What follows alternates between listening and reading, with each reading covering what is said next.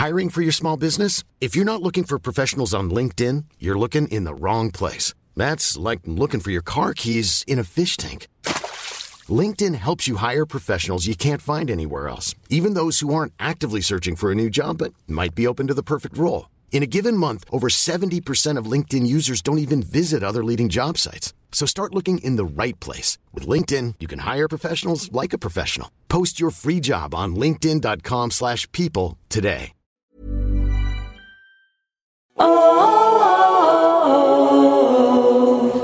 Hi everyone, Marcel here.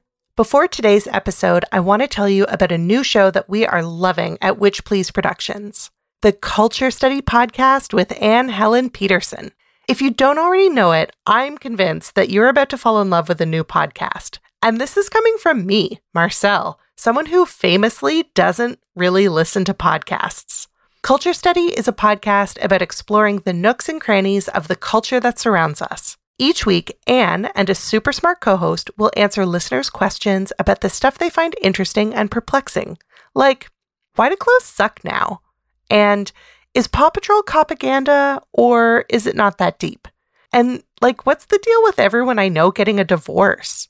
Just like Anne's tremendously popular newsletter of the same name, Culture Study Podcast is funny, insightful, and kind of weird.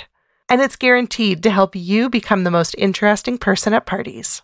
Listen to the Culture Study Podcast every Wednesday, wherever you get your shows. Who knows? Maybe you'll recognize some guests in the coming months.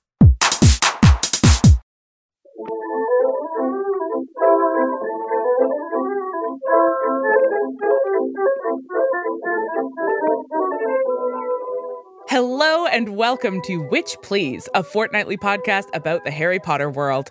I'm Hannah McGregor. And I'm Marcel Cosman. Hannah. It was so good to see you. It was so good. It was so good. Let's reminisce about your visit in the sorting chat. Yeah, this is how I want to spend the sorting chat. I want to really point to two important highlights, which was the moment when Elliot, aka Baby Hippogriff, though she is extraordinarily not a baby now. Full hippogriff. Just a full-on, full-sized hippogriff, and like all hippogriffs, has extremely strong opinions about art. And she and I got into an argument, not a real argument. We were playing with her Mario Lego set, and I was making her laugh by just putting all of the heads of all of the characters on top of each other and just making a monster that was all heads. Oops, all heads. And I was like, look at it. It's beautiful. I made art. And she was like, that's not art. It keeps falling apart. It keeps breaking. When things break, they're not art. Yeah. It was simultaneously a reflection of how we do, in fact, value art once it's broken. It's no longer art, but then at the same time, a real failure to understand how delicately constructed art is. So much art is. And how the very process of breaking can make something art. Anyway, what I'm saying is your 6-year-old has extremely bourgeois tastes. Yes, makes sense. She has a Super Mario Lego set. It's very bourgeois. So that was highlight the first, and highlight the second was when your 4-month-old and 3. How is he only 3 months old? He's so big. He's so big. Okay, your 3-month-old and Caitlin and Steve's 7-month-old. 8. Fuck. I thought it was 4 and 7. It's 3 and 8 months. They are the same size. This is the important fact, is they are exactly the same size. And you put them on the ground next to each other, and Cohen, because he is 3 months old, can't roll over yet. And Arden, because he is 8 months old, can fully crawl. And so you put them beside each other, and Arden immediately flipped over and just started mauling Cohen. Arden's parents were like, oh my God, I'm so sorry. And I was like, no, he likes it. It's fine. Listen, he's not actively crying, so he's fine. It's cute. loves attention. He's a Leo. There was just something about, like, Arden actively clawing Cohen's face and Cohen just being like, I love the attention, really just sort of reminded me of our dynamic. Oh, bless. That is so sweet. I love the attention. You do love the attention, and my love language is mauling. I also continue to believe very deeply and profoundly that your children instinctively love me because they hear my voice in utero. Yeah, although with Cohen heard your voice in utero through my headphones. So a little bit different, but, you know, we decided that still works. Still counts. If anybody out there is the kind of doctor that knows about these things and we're wrong, don't you dare correct us. No, you keep your goddamn mouth shut. You take your medical degree and all of your money and your ability to save lives, and you shut your mouth. Shall we move on?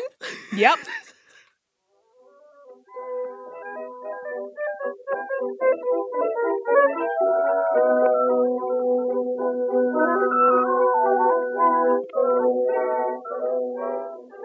We are delighted to be bringing you another guest episode, but before Marcel and I transfigure ourselves into students, let's do a quick review of some previous discussions that will help get us in the right headspace to learn more. In other words, let's do some revision. All right. Our guest, Jay Simpson, who we'll introduce to you formally in the next segment, is joining us today to talk about the Centaurs, specifically in Harry Potter and the Order of the Phoenix, but like the Centaurs in the Harry Potter world in general.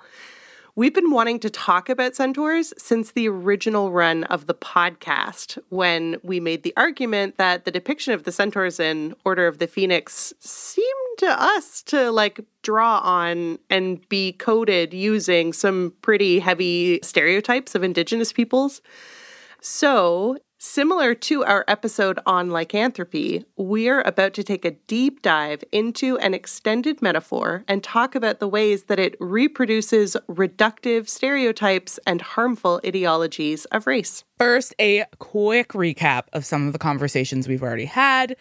In our episode on critical race theory with guest Kay Alex, we talked about the ways that racism is systemic and institutionalized, meaning that racism is frequently embedded in cultural norms, laws, and policies, as well as overtly expressed as a belief or principle, and that a lot of the time it's attention to those systemic and institutionalized forms of racism that allows us to actually, like, make changes. We've seen this also in our episodes on animal studies as we come back again and again to the ways that biological racism is used to reinforce the division between the human and the animal, and that is sort of one ideological and systemic form that racism has taken historically and in the present day. So, for example, in our first episode on critical animal studies, we talked about Billy Ray Belcourt's argument that the category of the animal as other than human, like that sort of binary, is a settler colonial construct built on, quote, the erasure of Indigenous bodies and the emptying of Indigenous lands for settler colonial expansion, end quote. And then we did a second episode on critical animal studies where we referenced Af Ko's claim that the conceptual violence of dehumanization both animalizes people of color and anchors animal oppression to race. So we've been looking at this intersection of systemic racism and the sort of human-animal divide in a lot of different ways. It isn't that much of a surprise, then, that metaphors for marginalized communities in Harry Potter tend to have, like, animal-like characteristics that, like, when Rowling is like, oh, look at this marginalized group. How will I represent them? Better make them more animal than our protagonists. Yeah, literally. Literally, yeah. But today we're going to be kind of pushing aside the animal-human divide to get at a richer sense of what exactly is up with these centaurs. With all of this fresh in our minds, let's wrap up our revision quick and turn it over to our guest and start unpacking what the heck is going on with J.K. Rowling's centaurs.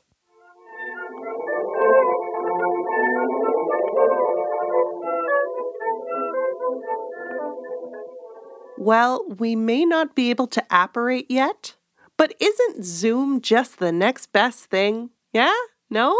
Well, anyway, it's Transfiguration class, and we are positively thrilled to be joined virtually by today's guest, Jay Simpson. Welcome, Jay. First, quick bio. Jay Simpson is an OG Cree Saulteaux Indigiqueer from the Sapatawayak Cree Nation. Simpson is a writer, advocate, and activist sharing their knowledge and lived experiences in hope of creating utopia. I mean, no small goal. They're published in several magazines, including, this is going to be everybody's primer in literally all the most important literary and cultural magazines in Canada, so get ready. Poetry is Dead, This Magazine, Prism International, Sad Magazine, Green, Guts Magazine, Subterrane, Grain, and Room. They are in, 3 anthologies: Hustling Verse, Love After the End, and The Care We Dream Of. Most recently, their first poetry collection, It Was Never Going to Be Okay, was shortlisted for the 2021 Relit Award. It was a 2021 Dane Ogilvie Prize finalist, and it won the 2021 Indigenous Voices Award for published poetry in English, and it was also the answer for a trivia question at the BC Publishers Christmas trivia event last night. Importantly. What? Yeah, absolutely. They are a displaced Indigenous person resisting, ruminating, and residing on Musqueam, Tsleil-Waututh, and Squamish First Nations territories, colonially known as Vancouver. Welcome, Jay. Hi, Annie and Boujou. Small aside, what was the question? The category was emerging writers, and it was, the answer was your name, and it was like, this poet's first full-length collection, It Was Never Going to Be Okay, was published with Nightwood Editions it was... Okay, that's very obvious. You gave the title away, so people are like, okay. Yeah. All right. Okay. Whoever wrote that trivia, I beg. I mean, it was Molly Cross Blanchard, so I think that she was just underestimating how powerful the Arsenal Pulp Press team would be. Molly, come on. I know Molly. Molly could have given something obscure. Like, which poet threw down at Café du Soleil in March of 2019 in front of half of Canlet's Indigenous authors? That could have been. This poet once emphasized their statement about systemic transphobia in the public library by taking the longest possible way back to their seat in the highest possible boots. And the click-clacking of that whole minute echoed through the halls of the library and history. Mm-hmm. A lot of people say that the first time they met me, that was a statement that they engaged with. And that was totally unintentional. That was me just not realizing where I was sitting. So, wow, it seemed deeply intentional. And that is art. Fragile and powerful. You know what's not art? What's not art? What's not art is Rowling's portrayal of centaurs. Oh, the segue! What a gorgeous segue. I love this. Also, the people are going to crave and desire more BTS anecdotes about all of the hip and hot Vancouver writerly events that the two of you have attended. Well, they're just going to have to move to Vancouver then. Cool. Okay, let's talk about these centaurs. I just want to start by saying that Rowling, she really did it, didn't she? She really did it, and she did it very poorly. And we just got to say that, you know what? I have never met a lazier world builder. And I have 6 and 10-year-old nieces. So, that's what I got to say, because when you look at her world building, every single species that we encounter has a racial parallel. And that's not good. That's not good. Yeah. That's not. It's yeah. It's the worst thing. It is the worst thing. I mean, in this way, she is following in the deeply unproud tradition of Tolkien, who also was like, cool, how will I write fantasy? I will make every nation into a fantastical creature of some kind and mythologize essentialized features of those. So like orcs being like a metaphor for like, I think actually just literally anybody who isn't British, I believe is the metaphor that the orcs are. But like that coding, I mean, she's unthinkingly and uncaringly, uncritically, just absorbing these histories of the genre. We also can't entirely blame her because the white men that have had a chokehold on fantasy world building have really like laid it out that that's their imagination. And it's nothing like the non-white storytelling in which other species and creatures have like their place at the table and their own importance and respect onto them. And as we've seen this woman very publicly decay. That's honestly a kind way to put it. And that's me being generous because I don't want to be sued. You know what? I can't stand her. So we recognize that like the world building is not the strength of this series.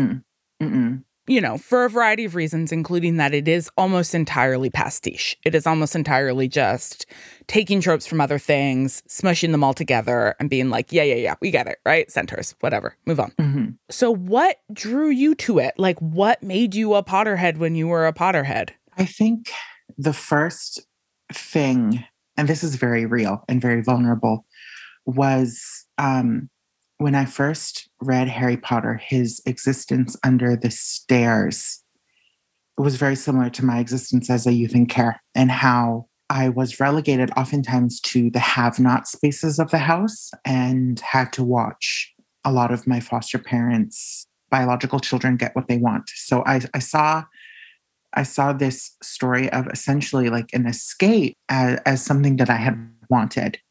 And as the stories got on, there was so much hope I had in book 3 when Sirius came up. I was like, maybe there's a relative in my life who has had like a very bad narrative, but like is going to come back and save me.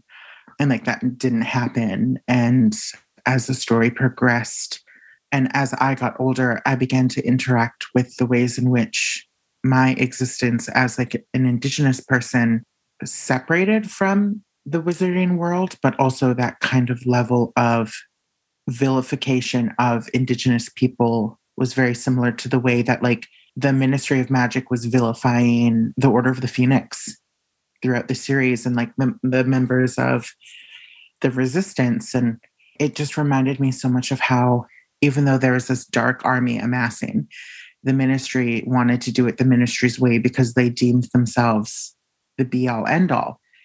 And that when anyone strayed from that, even if they were doing it for the betterment of everyone, they were considered criminals. And that kind of reminds me a lot of my ancestors and my family who like continued to hunt, who continued to speak the language, who continued to sing, who continued to participate in ceremony were vilified, even though it meant that I got to be here today. And so I grew attached because it was an escape, but then also because even though Roller Derby herself wrote a kind of bad story, there are some really good bits about it.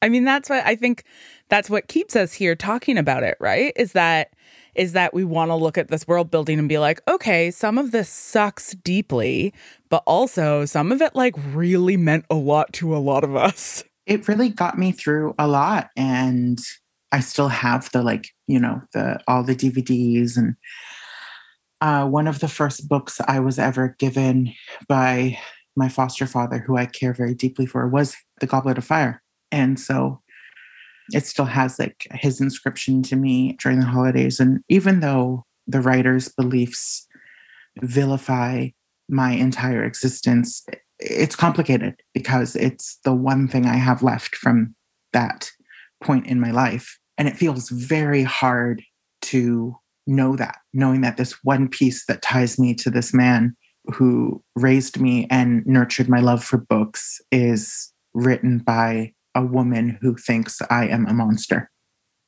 But if that ain't like, you know, her kind of bread and butter, Jesus, Yeah, which is why it is important both to say, what did you call her? Roller derby?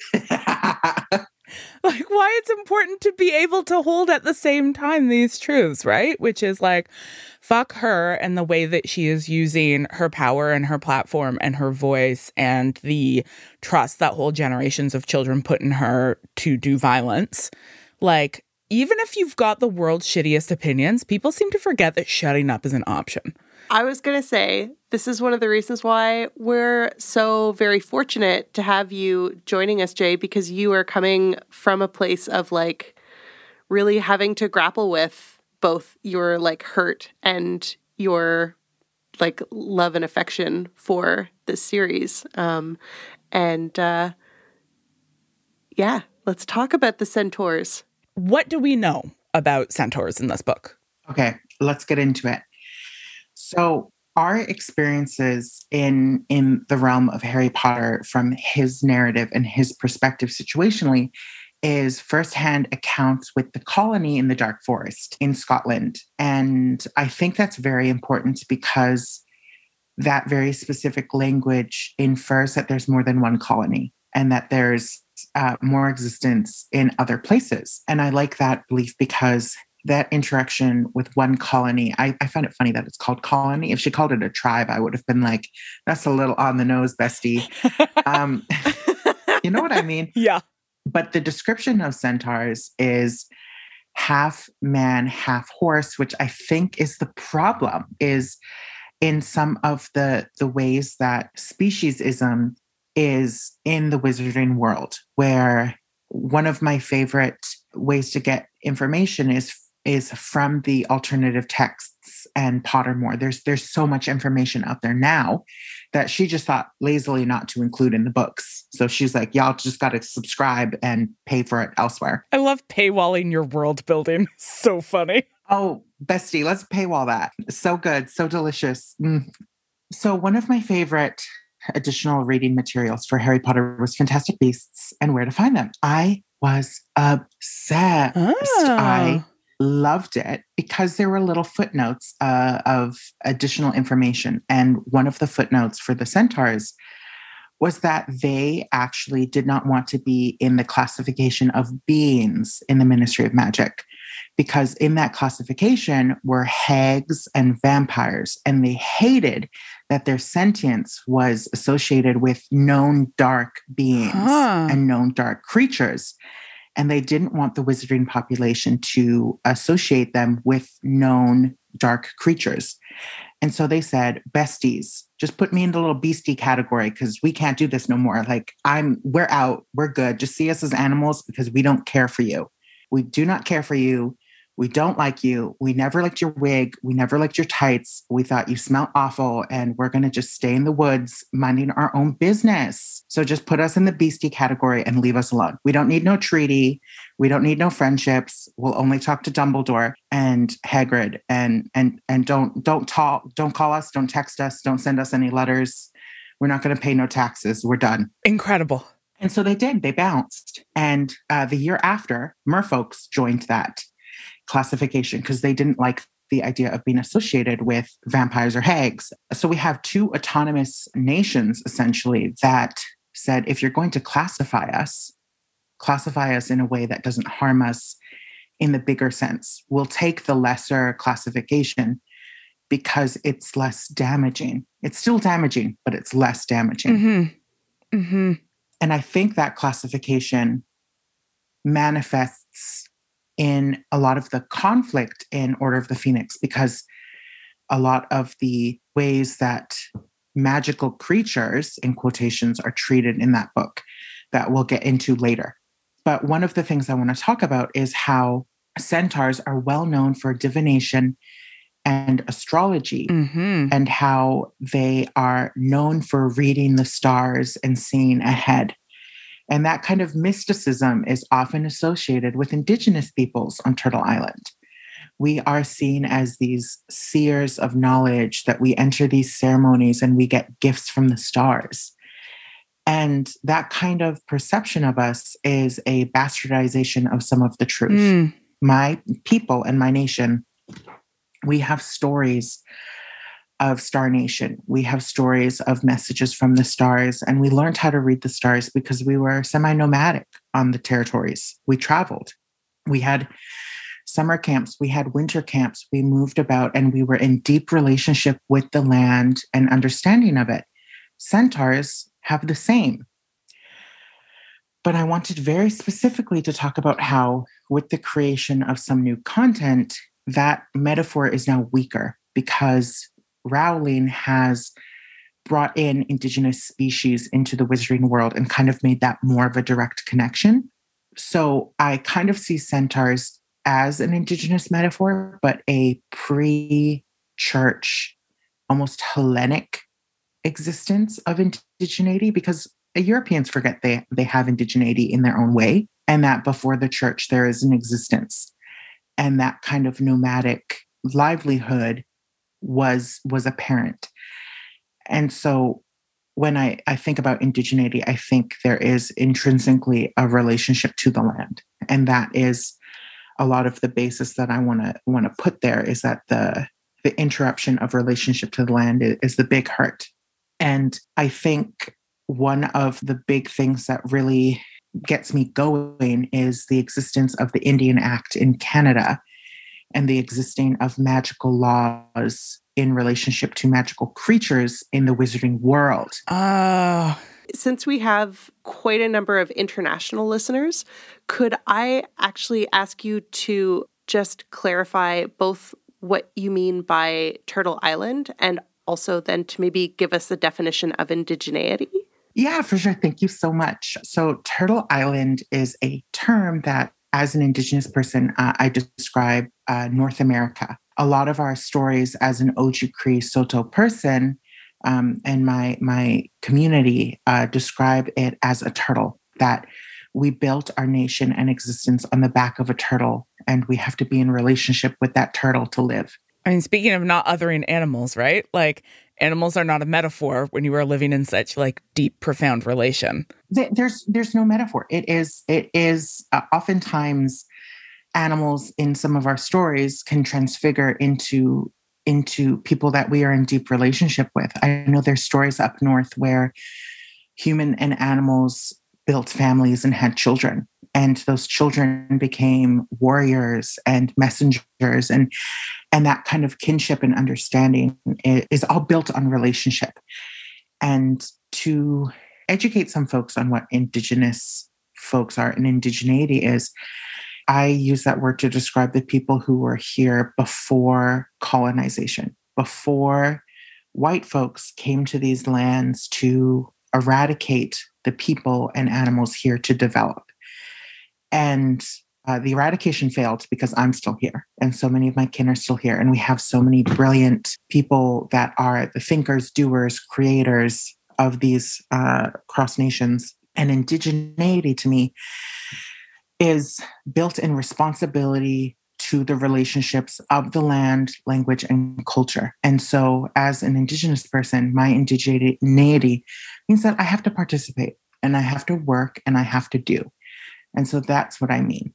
And I will get into some of the deeper layers of what indigeneity is and isn't a little bit later when we talk about some of the things Umbridge has said and done in relationship to the Indian Act. So I also want to sort of unpack briefly, I think when you mentioned that Rowling has now incorporated Indigenous peoples into her world building, you're talking about Magic in North America series, yes? Mm-hmm. If we take this original metaphorical function of the centaurs and say, like, it seems pretty obvious that she was drawing on Indigenous tropes, and then that gets, that metaphor like kind of falls apart in some ways when we add Magic in North America into it, and she's like straight up appropriating like Thunderbirds into her world, which we have discussed in past episodes. Go see a past episode where we talked about how, in addition to being like deeply thoughtless and harmful and cruel, is also wildly silly. But if we are actually trying to think in terms of a real comprehensive world building, then you have to be like, okay, I guess now there are Indigenous people, so we don't need metaphors, or we can't treat the centaurs as the indigenous people of the wizarding world, the same way that sometimes people are like, well, the goblins can't be the Jews of the wizarding world because there's that one actual Jewish character. And what I will say to all of this is that that's not how metaphors work. It isn't. So you alluded to laws being a really sort of central part of how you're thinking about like centaurs and indigeneity. What laws? So very specifically, I'm referring to the Code of Wand Use that has a decree on wand usage passed by the Wizards Council in 1631. Clause 3 of the code, known as the Wand Ban, stated that no non-human creature is permitted to carry or use a wand. And that is one of the main basis of our interaction with the legalities of non-human creatures and magic. There's a few references of registrations and offices and councils, but it doesn't get much deeper, as in like Section 3, Part 5 kind of stuff. That's our first deeper legal interaction with that kind of law. And that is kind of what I'm going to be basing my theory about. And it's that kind of legality that makes me think of my own indigeneity and my own people, where we had a potlatch ban. That was the law. And it was active until the 50s. And very specifically, it kept Indigenous people from gathering more than 3. So if you had 3 or more Indigenous people, it was considered illegal. Jay, I did not know that. I thought that the potlatch ban really specifically banned potlatch, but I didn't realize that it was... In part, yes, but it was across a lot of territories. And it was from gatherings to stop cultural gatherings and language sharing. Because potlatch, if I'm not incorrect, it's a West Coast. It's a West Coast is a very specific, like some nations. It's how they gather. The potlatch ban basically just became a sort of across the board, just preventing Indigenous people from gathering. Yeah. So the potlatch ban was, I forget the first year it was instated, but I think it was disbanded in the 50s or 60s. Which isn't that long ago. It really isn't. But it was to interrupt the strength, most importantly, I think, of the West, because the Western Indigenous folks were very strong in their nationhood and in their culture. And so I think that was the birth of it. But it's that kind of legal restrictions from the government that really makes me see that narrative and that parallel, where even for us to leave the reserve, we had to get a letter from an Indian agent to leave the reserve. If we wanted to go see a doctor, if we wanted to visit family, if we wanted to go to town, we had to get a letter saying that we were allowed to. And with that, with the Indian Act, we were actually under registration. So a lot of folks don't realize with the Indian Act is that there's an entire registry, and we call it status. So there are different layers of status, and then there's non-status, but status is considered through blood quantum. So it's a way to mathematically quantify how much Indigenous blood you have. And that was created as a way to assimilate us into the wider population. They created status and the blood quantum to ensure we could fully integrate. And I think this ties into a lot of the world that Rowling built, because the Indian Act is actually what led to apartheid and the Holocaust. A lot of folks don't realize that Hitler took the Indian Act as inspiration for a lot of the things that he did for registration and classification and internment. And a lot of folks could say that Harry Potter is very much an allegory to the Holocaust. And so it's interesting that so much of the world of Harry Potter, in the tension, the political tension, and the inequality, has real world ties that go back to indigeneity. It goes back, and there's a lot of roots in it. If we could pause for a moment, because I'm thinking about our international listeners who are just going to be like, what is the Indian Act? What is happening? So Indian Act, late 1800s? The Royal Proclamation of 1763 laid out the basis of how the colonial administration would interact with First Nation peoples. And that Royal Proclamation led to the Indian Act in 1876. So there was actually 100 years of precursor, and then it was solidified in 1876. Yeah, which is like 9 years after Canada becomes a thing. there was also, before that, there was the 1850 Act for the Better Protection of Lands and Property of the Indians in Lower Canada, which was a lot of the treaty process to ensure the relationship between Indigenous folks and settlers. So one of the things, I think really crucial things for folks to understand is that the blood quantum logic of indigeneity managed by the Indian Act is almost kind of the opposite of the way that blood quantum was used in the US to manage Black people. Because the goal in the US was to make sure that anybody with, you know, the one drop rule, anybody with a drop of Black blood was still Black.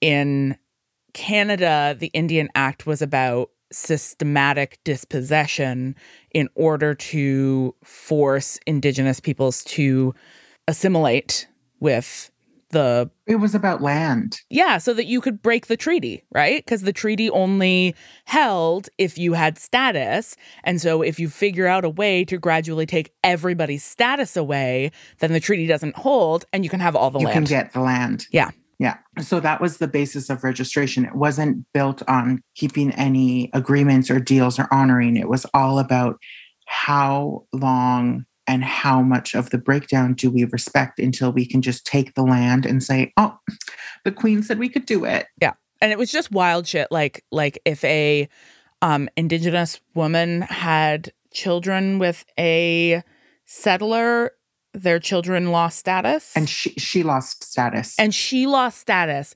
And I think you also lost status for going to university at some point. You did. And also during a lot of the wars, during conscription, if you were a soldier, you lost your status, which kind of leads to some of the bigger political going-ons in Indian country. It is the loss of status. There were many reasons to lose status, and it was all about grabbing land and securing it. And recently there's been some overturning of these arbitrary laws where, like, my mother was not considered status because she had a white father, but my grandmother had status, my great-grandparents had status. Even though she is now passed on posthumously, she now qualifies for status because of the overturning of the very misogynistic laws, because my grandmother lost status. She was born with status, but she lost it because of her relationship with my grandfather. And so for the longest time, I actually was considered non-status until my biological father came forward with his status card. And so it's very complicated. And there's so many misogynistic based laws that kept me from accessing status. But now, like, because of they're making some exceptions because it's still the law. Like that's still the law, but they're choosing not to administer it, essentially. Yeah. And so considering that so many systems of registering and counting populations were essentially sort of played out via colonialism as a strategy, it makes so much sense to see those links between the Indian Act, status laws, treaty violations, and what we see happening with, like, the categorization of non-human creatures into things like beings, the word I truly cannot say, and beasts, and the, like, management of, like, who can have wands and who can't, and who's allowed to, like, poor centaurs just fucking trying to chill in the forest. Just leave us alone. We just want to be in this forest. They want to be in the forest. They as later books go on after the Second Wizarding War, the Ministry of Magic gives the centaurs the Dark Forest. And that is a part of the agreement. And the building of human and centaur relations is the fact that the Dark Forest is now their legal domain. And I think that is really what ties it further in, because if we decide to, but we kind of have to, because it said it's canon, the Cursed Child has an interaction with Bane of the centaur colony in the Dark Forest where he says, y'all shouldn't have come here. This is our land. You were not meant to cross here. And I think that's really important because they have their own autonomy. They have their own language. They have their own lifestyle. And they were happily existing in the Dark Forest. They were like, we're good. Like, we're happy. This is our home. Yeah, everything is fine here. And we allow 2 wizards to come and visit because they've proven that they know how to not be dicks. 2. That's it. End of story. That's it. End of story. Truly. And the way that Ferenz is treated by other centaurs also in relationship to his kindness to other humans is really interesting, because he saves Harry on one occasion, and he is shamed for it because in the first book, he rides Harry to safety. And the other centaurs are like, that's really disgusting that you let a human on your back and that you did that. That is so disrespectful and disgraceful. And I think that's very interesting, because like one of the most important things is the centaurs are proud. They don't see themselves as animals. That aspect of being ridden is given to animal traits. But then as we see in humans' history, the animalizing of other races is apparent. And so I find that as a very important nuance, because in this situation, Harry depended on the centaur's knowledge of the land and the nature of the land to move through it safely, which is oftentimes what settlers needed on Turtle Island. Oh, yeah.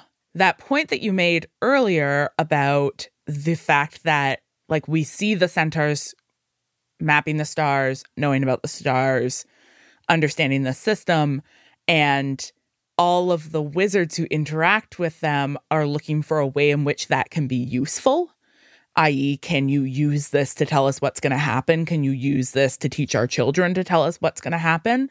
And, like, one, Ferenz's refusal of that whole model, absolutely incredible. But two, you don't see any wizards recognize the, like, primary utility of that skill set, which is like, they're not getting lost in the dark forest, are they?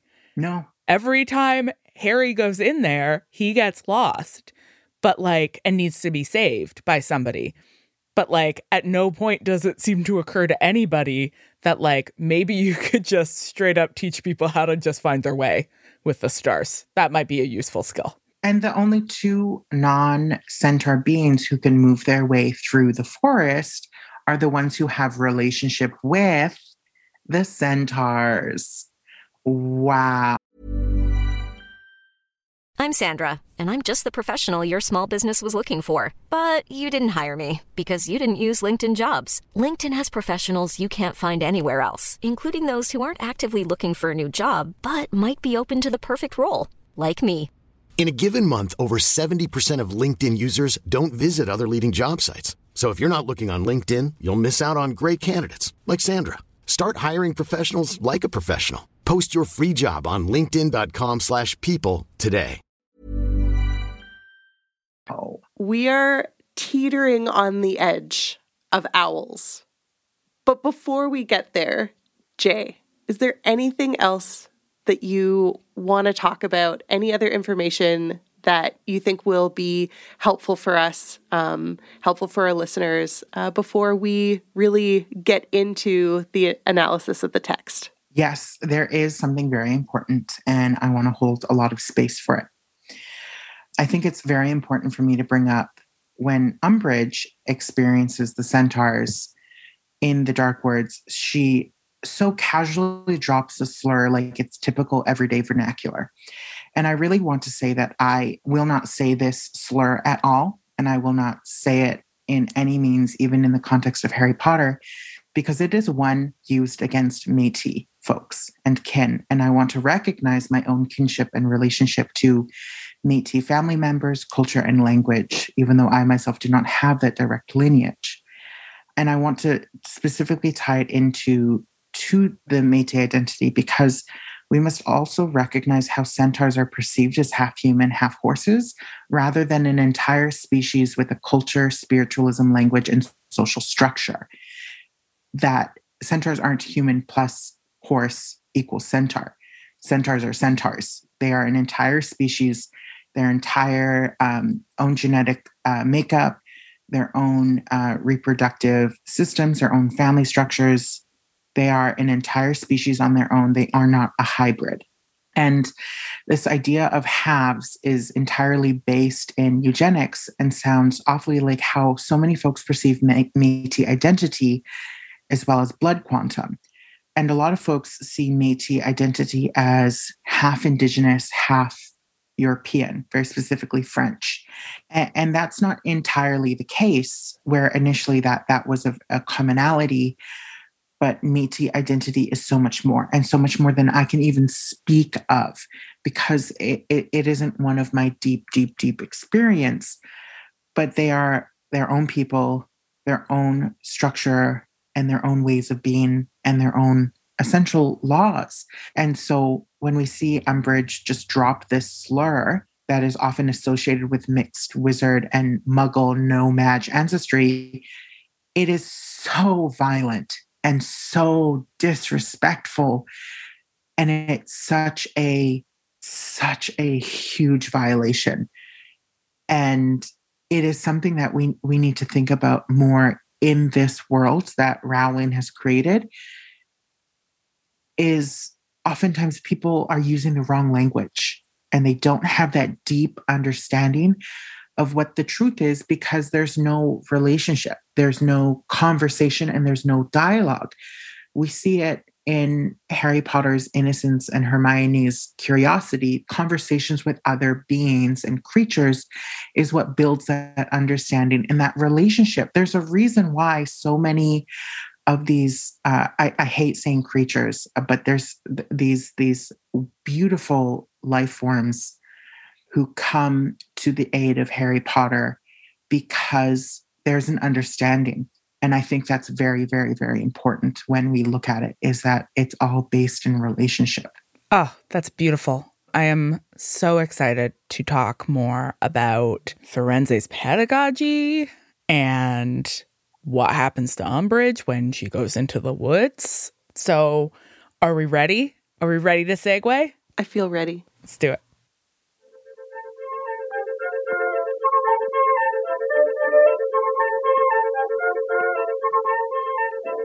If I'm being honest, Marcel, I'm not sure which I want more, the ability to apparate or the power to pass these owls. Wow, Hannah, I really thought that you were going to take the opportunity to make a joke about having the power to become an animagus or animagus. I can't remember how we say it. Well, I might have if you'd written it into the script. Oops. Let's talk about Firenze first. Okay, I love him as a teacher. We've briefly talked before about this pedagogical approach, but Dumbledore goes to Firenze and says, "Would you like to teach divination at my school?" And Firenze is like, "Yes." And then begins to teach this class and is like, "Hey, guess what, everybody? Divination is unteachable. Enjoy." We should also include the fact that he nearly got killed for agreeing to teach it. Yeah, absolutely. What do you make of that? I think it's a very complicated thing, because I see it as like the Centaur colony being scared that their secrets are going to be revealed to non-Centaurs. And that's a really big fear, because once folks know, they'll know where to hit and how to hit, right? So when Bane was like, "Let me take your life for being a little bitch," Firenze being like, "No, I just want to educate people and build relationships." And then when he gets to the school, he's like, "Oh no, all of these students are little bitches. Let me just tell them they can't learn." You know what I mean? Like, he really went there and was like, "Wait a minute, something's not right." So do you think he came with the real intention of teaching them and then arrived and was like, "Oh, never mind"? I think that's in part, but also I think he saw this as an opportunity in hopes to build relationships. And when Dumbledore comes and asks you to do something, even though he's like a manipulator, I think in part you do it. I think, Jay, what you're pointing out is like a sort of fundamental difference between Firenze and Trelawney, where like Trelawney, even though she says that like not everybody has the ability to see, that like she's still training them all to do it. And so then when they pretend to do it, she's like, "Oh, you're doing it." And then with Firenze, he's like, "No, you won't be able to do it, but here's what we do." And I think that really speaks to this like building of relationships that you're talking about, this like relationality. He may not be there to teach them how to like read the stars, for example. But he is really good at teaching them that they don't know everything and that they will never know everything. And I think that that is a valuable service for these students. I think there was also a lot of the students' perceptions of centaurs is because they could read the stars, they know all. And Firenze is really good at being like, we may see something, but we don't know the time. We don't know the exact timestamp that it's going to happen. We cannot determine that. We can see what is coming. We just don't know when. And I think that's important because I was looking into it. And in the first book, when Bane tells Firenze that Harry is destined to die in the Dark Woods against Voldemort, Bane was like, you should have just let him be killed by Voldemort. Well, Harry is killed by Voldemort in the Dark Forest in the 7th book. So there's that kind of foreshadowing that we see in the first that I don't even know if J.K. Rowling put that in there. I don't know if she's actually that smart. I can't speak to that. But it might have been just a coincidence. But to me, that's like, okay, the centaurs can see what's on the horizon, so to speak.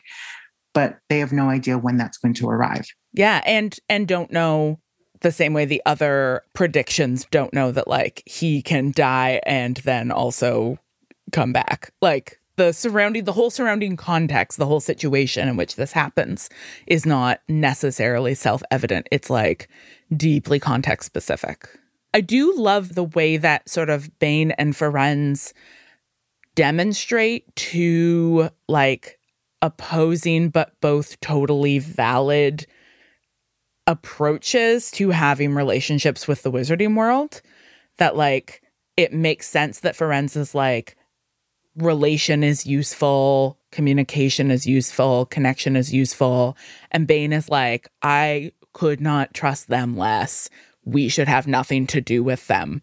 And like both of those are like pretty reasonable conclusions to have arrived at based on the interactions they've had with wizards. I think another thing that may be jumping ahead is when we interact with the colony in Order of the Phoenix, I think that's what solidifies the very weak alliance with centaurs and Hogwarts, because we see the ways in which Voldemort allianced folks interact with non-humans.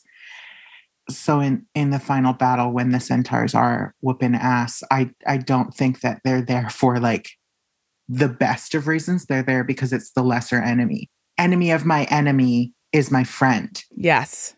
Yes. And I think that's a very legitimate stance, being like, I'm going to team up with you to get rid of this group that would get rid of us both. And then we'll just leave each other alone. Yeah. Another way in which we see the centaurs being really strategic, right? And that similar, like, fine, we'll be beasts. Like, we're making a strategic choice here because we are not being offered the actual best case scenario. We're just going to sort of navigate the actual situation that we're being offered.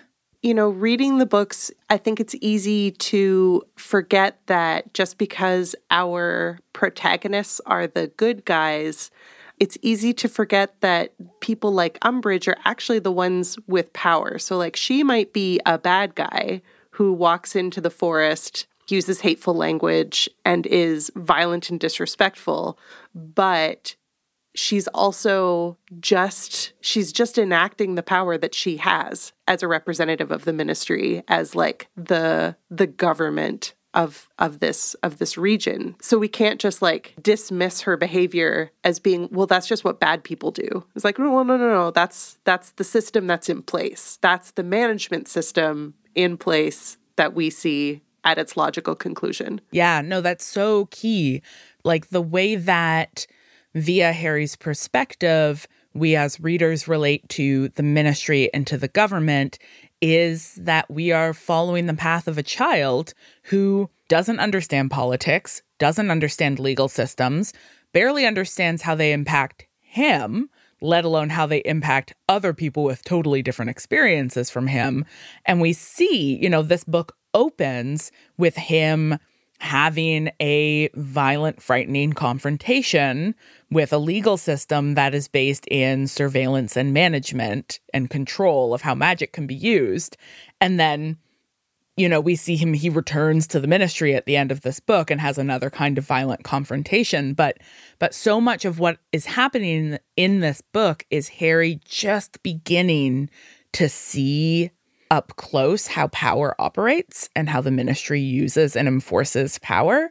And so it's such a striking difference between, I mean, first, just how he encounters the centaurs in the first book and in this one, but also like how he encounters the merpeople in Goblet of Fire versus how he encounters the centaurs here. You know, the merpeople in Goblet of Fire are like a fun prop that lets him play this, like, you know, magical escape room that is the Triwizard Tournament.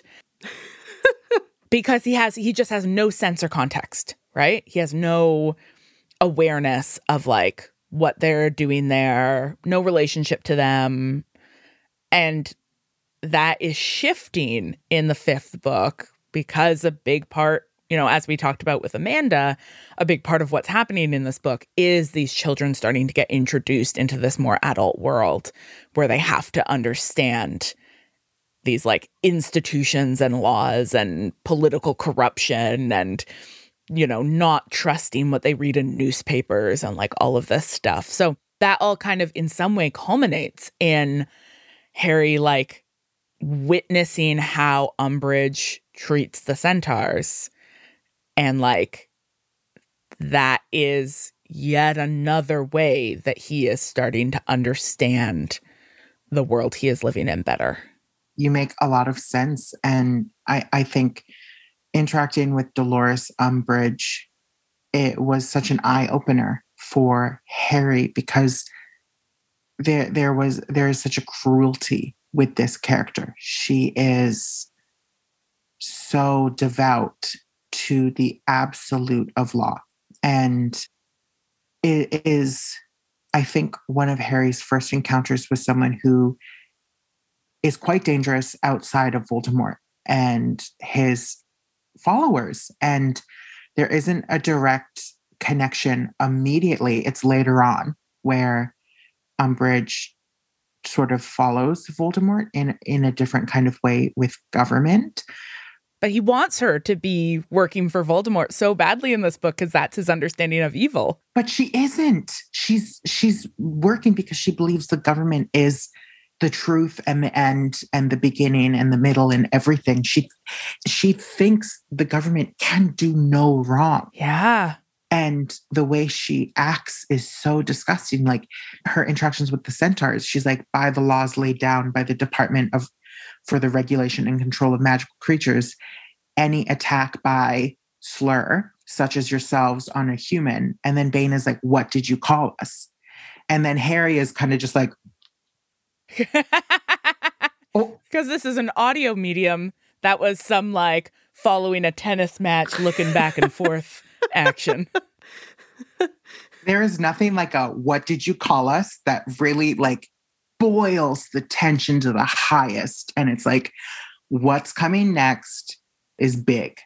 What do we think about the fact that the centaurs carry Dolores Umbridge off into the forest, and all we know after of what happens is that she has incredible trauma? People make the sound of horse hooves to like scare her. And in our original run, we read this as like in part trading on the stereotype of like Indigenous people stealing white women away, and that there is an implication of sexual violence in the way that she is taken away that plays into the larger sort of construction of the centaurs as like uncivilized others, you know, connected in the films in particular with like they have bows and arrows and like drums play whenever they come on screen. Yeah. In that kind of structure, when Umbridge calls them filthy, anything she says after that point, her ass whooping is deserved. But the kind of portrayal of it is like the only centaurs we interact with are male centaurs. And that kind of portrayal really feeds into the way that Indigenous men are perceived and seen as sexual deviants is really, really, really harmful and continues to harm everyone. And it's hard because regurgitation loves to infer things. She loves to... Sorry, it took me a second. It also took me a second. To be like, Love regurgitation loves to infer? Gotcha. Our word loves to infer things. Yes. So she likes to infer things that are happening without saying it. And I think in part that's her being like, but I never said it. I never actually said it. So you can't say I did it. And it's like, there was a naivety to me as a young child being like, she just got beat up. But when we look at it and read between the lines, there is so much that could have been done to lead to that kind of trauma.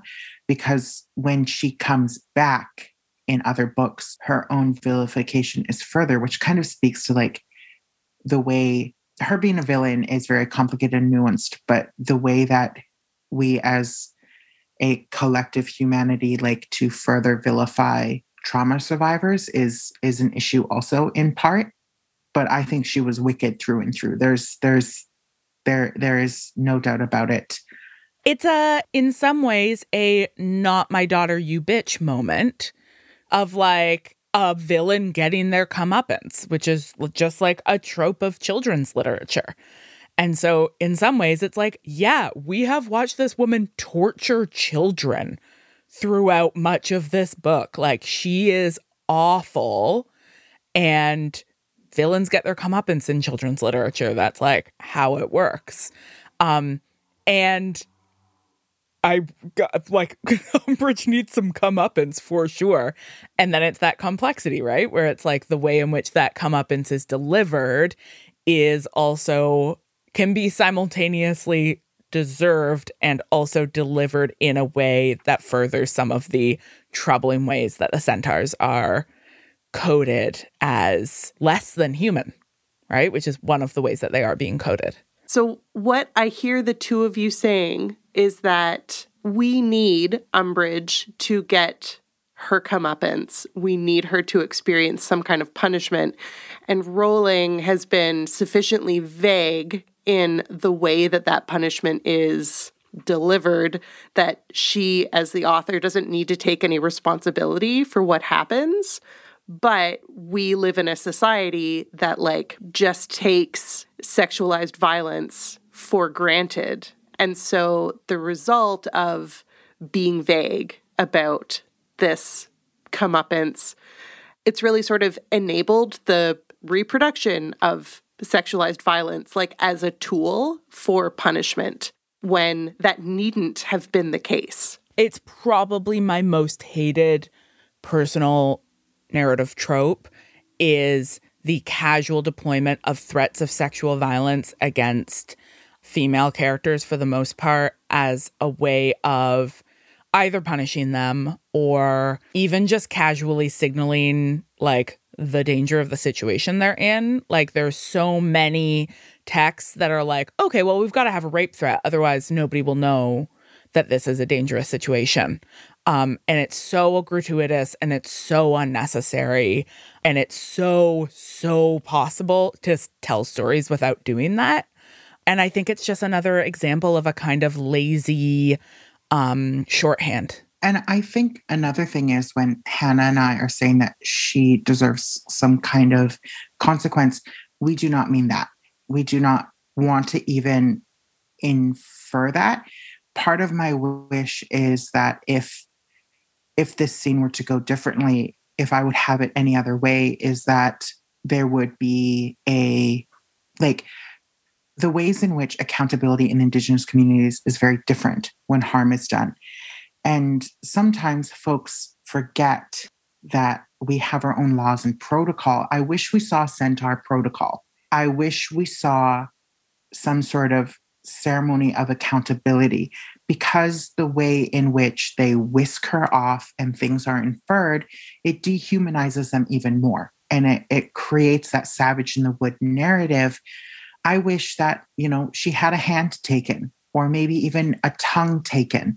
If someone is speaking ill of someone in community continuously, their tongue is taken. And that would have been interesting to see. Or some of her own techniques used against her when Harry says, I must not tell lies. I would have loved to see a scene where the centaurs use their own magic to be like, you are going to mark yourself for the ways in which you act. I think that would have been a way to say, we don't have to tell this story with any inference of sexual violence. I really wish that was the case, but when we look at it and when we read it, it really looks that kind of way. And also at the end of the day, I wouldn't have trusted Rowling with any of those depictions you're describing, because any of that would have, I think, in her hands, and I think in the hands of like all white authors, would just fall right back into those stereotypes, right? Because they are not rooted in relation. They're not rooted in understanding of protocol. They're not rooted in any sense of like the centaurs as a society with a complex, rich history, with their own legal systems, with their own ways of like managing the kinds of violence that Umbridge represents. And it's that, like, part of that is just what we lose in that moment that Umbridge gets carried away is, as you say, like any sense of an internal world for the centaurs. So in previous conversations grounded in like queer theory, we talk a bit about how there are these slippages in the books that even though they're written by an author with these hateful ideologies, the books still contain these slippages that are just so delicious. And one of the things that Ferenz says that I just think about all the time is when he responds to, I can't remember if it's Lavender or Parvati, but one of them like talks about Mars and how you need to be careful so you don't like stub your toe or whatever. And he's like, that is human nonsense. And it's just such a delicious line that I think is a great example of one of these incredible slippages where it just it just says so much. Yeah, that does speak, I mean, to exactly what we were just saying, right? Of like, just because this author isn't capable of giving us anything richer with the centaurs doesn't mean that there aren't these slippages that tell us that there is something richer going on and that we can see those like, oh, okay, everything that we're actually getting to see is like filtered through human nonsense. But there's so many lines that I wish we got to explore, not only with friends, but in the Darkwoods, one of the centaurs, when Hermione's like, please let us go. Like, we're innocent. We are like, we like you, like we'll leave. And she's like, one of the centaurs is like, we are not all like the traitor Ferenz, human girl. Perhaps you thought us pretty talking horses. We are an ancient people who will not stand wizard invasions and insults. We do not recognize your laws. We do not acknowledge your superiority. And it's kind of just them being like, bestie, you thought, but we have our own ways. Like, how dare you? Yep. It's just another one of those like beautiful gaps that like we can look at what the text is doing and saying like, okay, on one level, this sucks. And on another level, like we can find our way through to something more. Jay, is there anything else that you want us to talk about before we end? I think what I would want to talk about is how this is just another example of flawed narrative and world building. And that when we look at it, there are so many people of color authors who are doing it so much better. And we need to celebrate that also and recognize that even though that Rutabaga woman wrote the books, doesn't mean that we can't change it to make it fit more, like the way that we've been celebrating Ferenz and his brilliance is very beautiful. And I think that's upending a lot of the narrative that she's ingrained in this tapestry. I feel like that's a beautiful wrap to this segment. Yeah, it's almost like you're a poet or something. It's Jeez. almost like I do this for a living. Oh my God. Almost like. Almost like.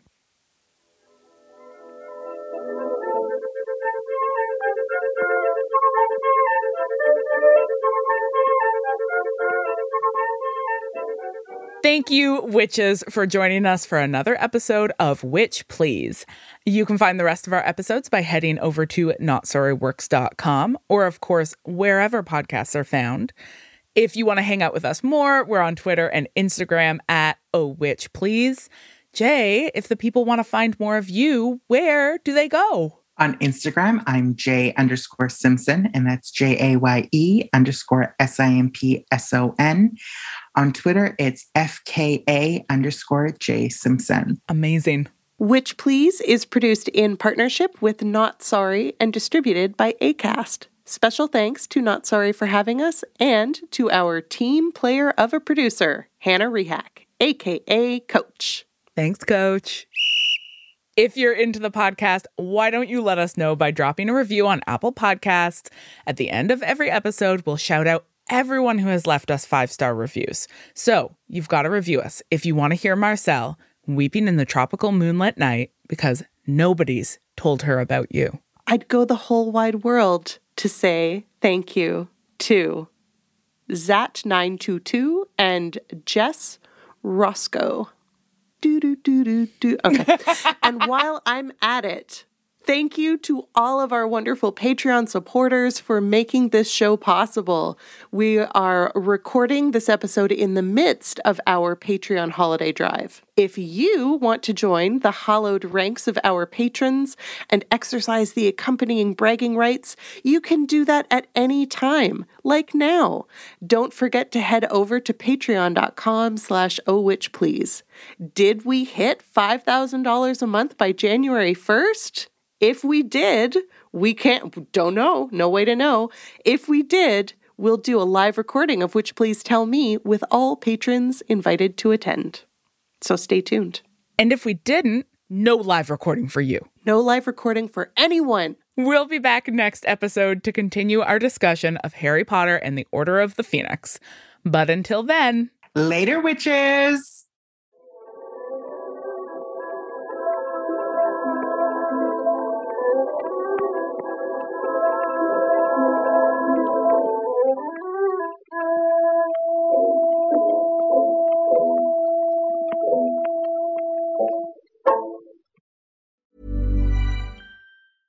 Imagine the softest sheets you've ever felt. Now imagine them getting even softer over time. That's what you'll feel with Boll & Branch's organic cotton sheets. In a recent customer survey, 96% replied that Boll & Branch sheets get softer with every wash. Start getting your best night's sleep in these sheets that get softer and softer for years to come. Try their sheets with a 30-night guarantee. Plus, get 15% off your first order at bollandbranch.com. Code BUTTERY. Exclusions apply. See site for details.